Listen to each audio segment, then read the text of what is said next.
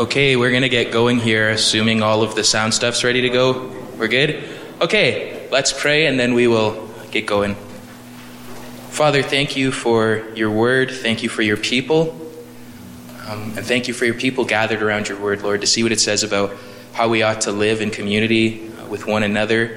And Father, I just pray that this would be one piece, one fruitful piece in a puzzle of us moving towards a community that looks like Jesus Christ would have us look. This we ask in Jesus' name, for his fame. Amen. Morning. How's it going? What you up to this week? Isn't this horribly unbearable? Yeah, this is pretty awkward, and we have this exact kind of conversation every Sunday, and we kind of spin our wheels on that conversation. It's kind of like a facade in front of our face. And some of us, these surface level conversations are a really thin veil in front of us. Like, at any moment, some of us could cry or just burst out all of our troubles for the week. And some of us, that kind of stuff is like pushed so far back that it's actually a really thick veil in front of us, superficial conversation. And we actually don't want people to ask us how it's been going or anything like that. Like, last night I was changing my oil, and the nut on the oil pan, it came off like really easy, like actually concerningly easy. I think the last guy hand tightened it. And then so I disturbed it just a little bit, and then a whole bunch came out, a bunch of oil. And then the filter, I was in that shop probably for an hour longer than I needed to be because the filter was on there so tight. Like, Carson was helping me but laughing at me also because it was kind of funny, but I was using every wrench I had, and it was only crushing the filter, and nothing was coming out, and it wasn't budging. And in a grand moment of clarity, I said to my wife while thinking about Sunday school, some people in the Church of God are like that oil nut on the oil pan. You know, you disturb them a little bit, you don't have to do much, and a whole bunch comes out, there's not much in front of it. And some people in the Church of God are like that oil filter where no matter what you do, you can't get it to budge, you can't get anything out of it. And there's two extremes there. We don't want to be unwisely open, and then we don't want to be so open that anything could set us off, and we're, so we don't want to be unwisely open, but we don't want to be shut off. We don't want to communicate that we don't need each other or anything like that. And so the goal of this Sunday class is we're going to go through a book by Ed Welch called Caring for One Another. I'm just going to teach through that. We're going to have discussion. You have notes on the front. You can take notes. On the back is the discussion questions. Hopefully I'm not going to take too much time teaching this morning because I'd like to actually leave a decent amount of time for discussion and groups after. So basically what's going to happen is we're going to go through 8 points that Welch makes in this book about how to live in community, how to not be superficial, how to communicate we need one another, and how to just spiritually be present for one another. Oh, perfect. This is the book. It's very good. Is this in our library, Chris, or is this? Yeah, it's very good. Okay, great. So this is in our church library. I would really recommend you sign it out. If you use ebooks, I found it on every ebook platform that I could think of. So Caring for One Another, Ed Welch. I'd really encourage you to get it and go through it while we go through this. It's a very helpful book. So I'm going to teach through this, and we're going to discuss the discussion questions together. And today we're just going to get right into it. We're going to start with his first lesson, how to live with one another, called With All Humility. So open to Ephesians 3 and start in verse 14. And we're going to read that soon here. On your notes, you have 4 headers: the gospel, community, humility, and prayer. So that's not necessary. You guys have those on your sheets. So we'll start with the gospel. So up until Ephesians 3, Paul's kind of been exegeting the gospel. He's been explaining the gospel, talking about the riches of the gospel and our benefit from the gospel. So by the time you get to 3:14, where Paul starts talking about how to live out gospel community, he's assuming the gospel. And we don't have time to go through Ephesians 1 to 3, but can somebody just give me like a really brief summation of the gospel? Anybody?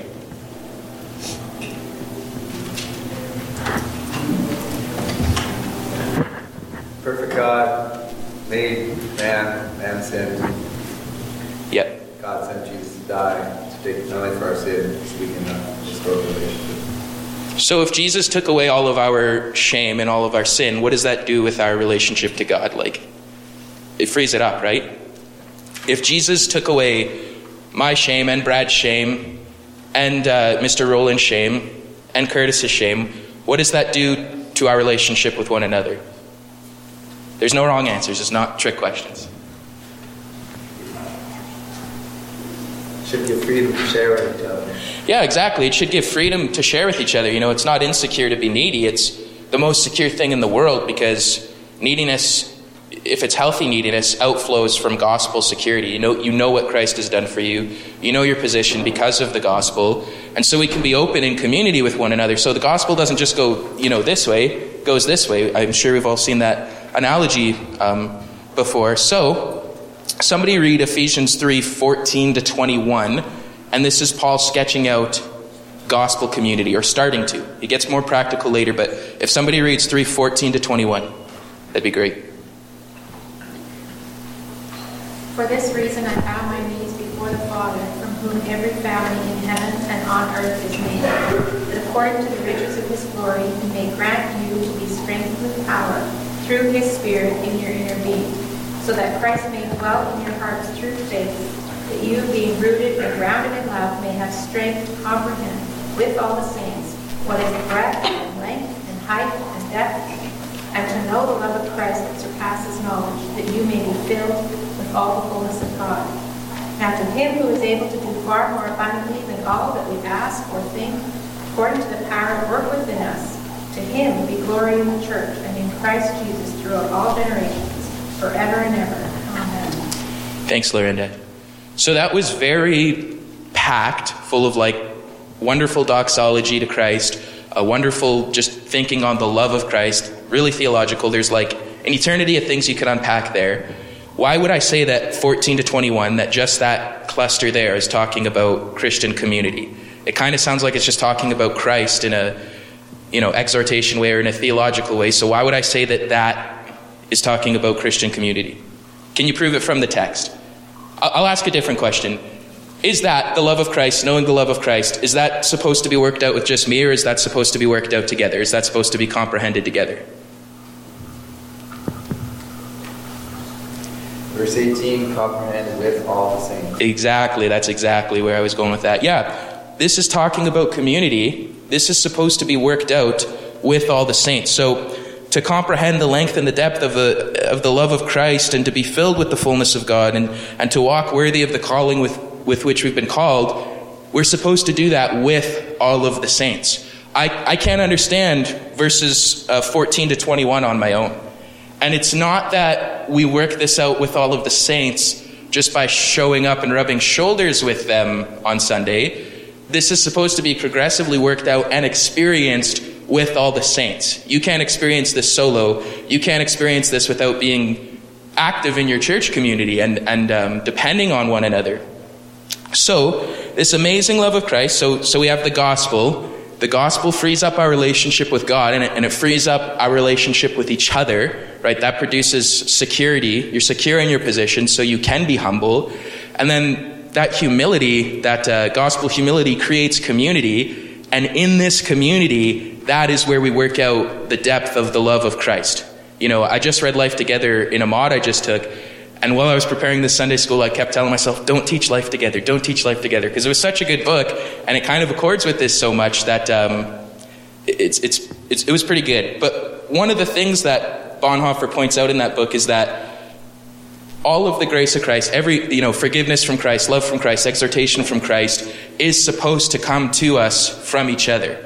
It's not some whimsical, magical thing while you're praying. And we all know that there are times to be alone with God and get that affirmation from God personally without people around. But broad scale, the kingdom of God is set up in such a way that Jesus kind of forces us into being needy for one another to experience his love, his graciousness.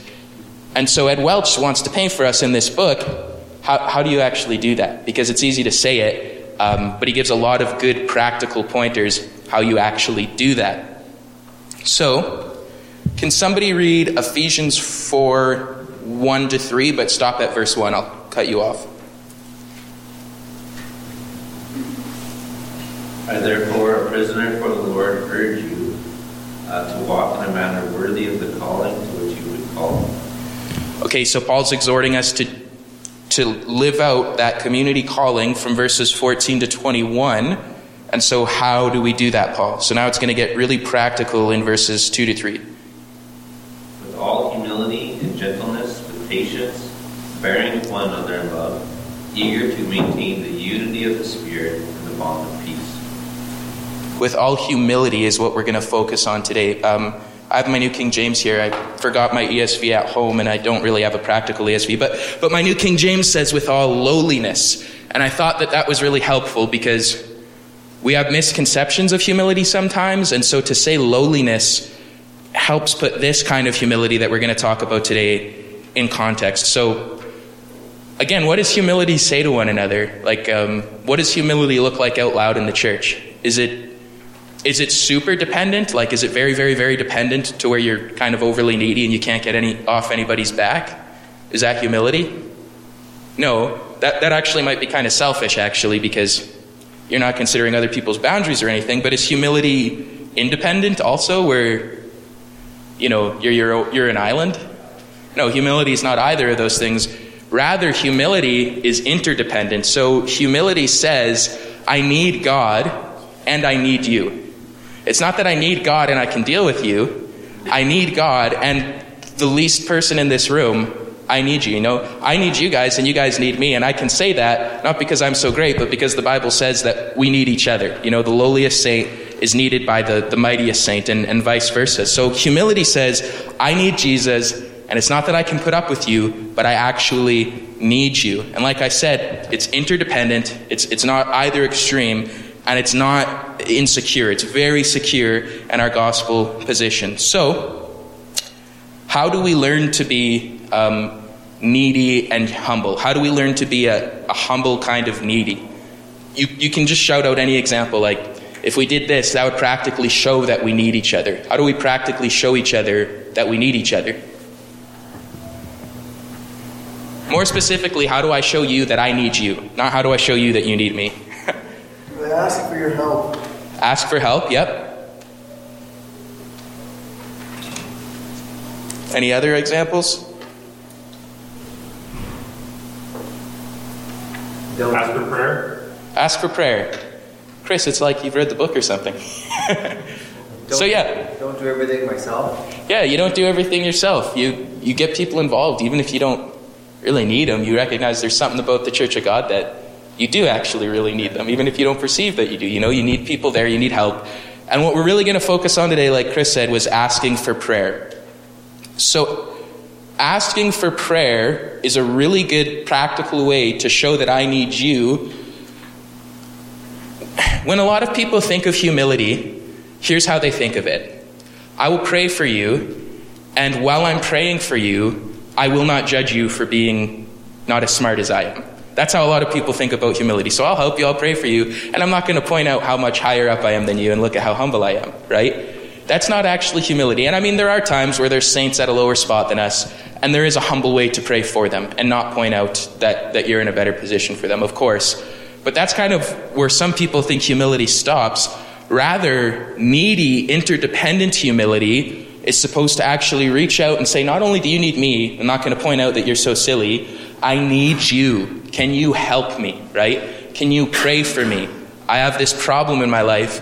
Can you help me ask God to solve it? Because we both need him, and I need you to experience this love of Christ from Ephesians 3:14 to 21.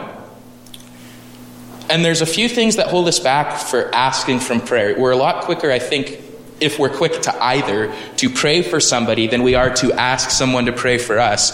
And a couple things that could explain that is, one, just pride. We might just be prouder than we ought to be, and we need to learn to ask people for prayer and be needy. The other thing holding us back is we might have been hurt by somebody in the past that we've reached out to. We might have trusted somebody to help us with a struggle, and they burned us. And so as a short-term solution, or we want it to be a long-term solution anyway, we put these veils up and we put up these superficial conversations. And sometimes, like I said, it's a thick veil. Sometimes it's a thin veil. And we think we're helping ourselves and healing ourselves, and we think we're secure that way. But if we believe that this love of Christ, that he has set up the kingdom of God in such a way that this must be experienced, that God's help must be experienced with all the saints, that short-term solution is going to burn you in the end. you're not designed to not ask for help. Nobody gets off the hook here. You either ask for help or you will eventually suffer for not asking for help. And you can decide, but nobody can live functionally and healthy as a Christian without asking for help. So even if there's hurt there, I know it's tough to work through that to ask for help, but it's something we have to just, sometimes it gets down to we just have to believe that the Word of God is true. We just have to believe that God knows what's best for us in community despite our past experience. And so we ask for prayer. So how do we ask for prayer? Well, Ed Welch gives us a couple pointers on that. First is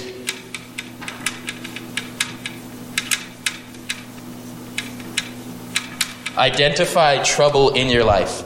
If it takes you a long time to identify trouble in your life, then you're either very, very fortunate or you're very, very not thinking about it. But a lot of us, everybody here has trouble in their life. For however many heads there is here, say there's 25 people here. There's 25 unique sets of problems and things we have to work through and insecurities and hurts and sins, You're not fooling anybody, and I can't fool anybody, and we know that deep down, right? Everyone here is dealing with something, even if they have a facade of false maturity or security, and there is genuine maturity and security, but everybody here, it shouldn't be too difficult to identify trouble in your life. Like I said, whether it's financial, relational, spiritual, sin issues, things like that. So identify trouble in your life, and then, this is sort of obvious, this is how Christians should always pray, but it was helpful that Ed Welch pointed it out. So once you've identified that trouble, connect it with certain scriptural promises.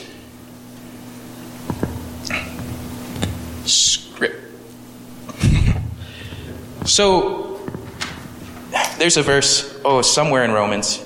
I think it's Romans 8. We do not know how to pray as we ought, so the Spirit gives intercession for us. A lot of guys have made that out to be speaking in tongues or some woo-woo-woo thing. What that actually is we don't know how to pray. Sometimes we don't always know what's best for us. So what's it mean for the Spirit to give intercession? Well, the Spirit will use His word in His people to show us how we ought to pray. What do we need to be asking for? Is this a better marker? Yeah, we can't read it. Oh. Also just right finger. Oh, okay.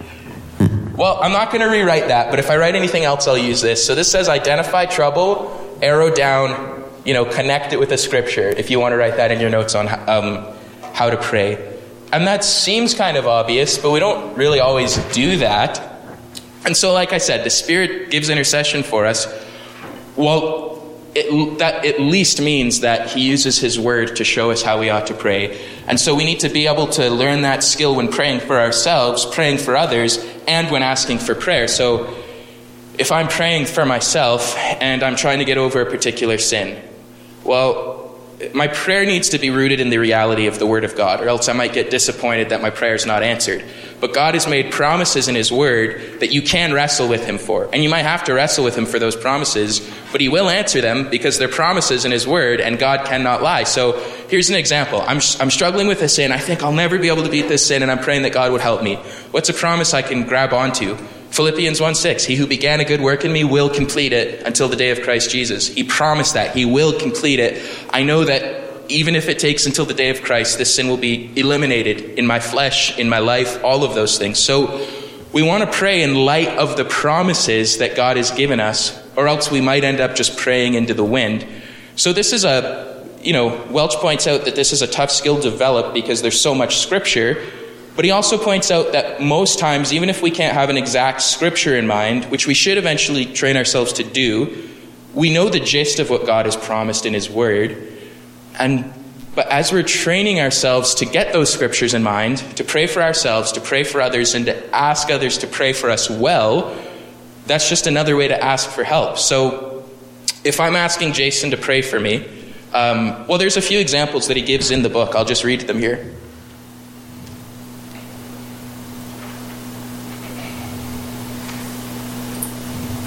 Okay, here's a few examples right out of the book. Say I'm asking someone for prayer. Here's how I'd ask them to pray biblically for me. Sometimes I find it hard to even pray for difficult things in my life. Would you pray that I know deeply in my heart that God cares and invites me to pour out my own heart to Him?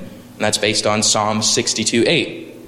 Next, I've been sick for a while and I get really easily discouraged. Could you pray that I would be able to turn quickly to Jesus when I feel especially miserable? 2 Corinthians 4.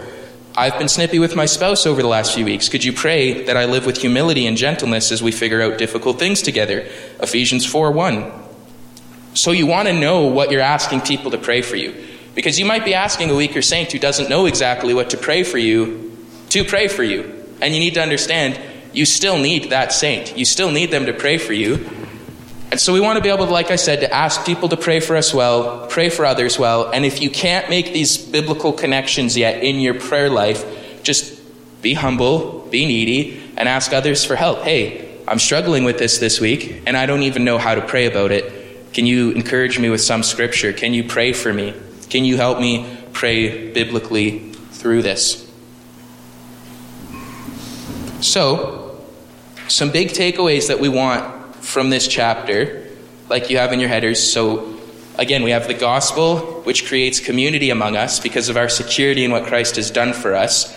And that community is to be worked out. We know the love of Christ with all the saints, and that works itself out through humility and a bunch of other things. We're focusing on humility, and humility says, I need Jesus and I need you. And one very good practical way to shout that humility is to say, hey, I need you. Can you pray for me? And learn how to get people to pray for you well. So, just going through my notes, making sure I didn't miss anything here.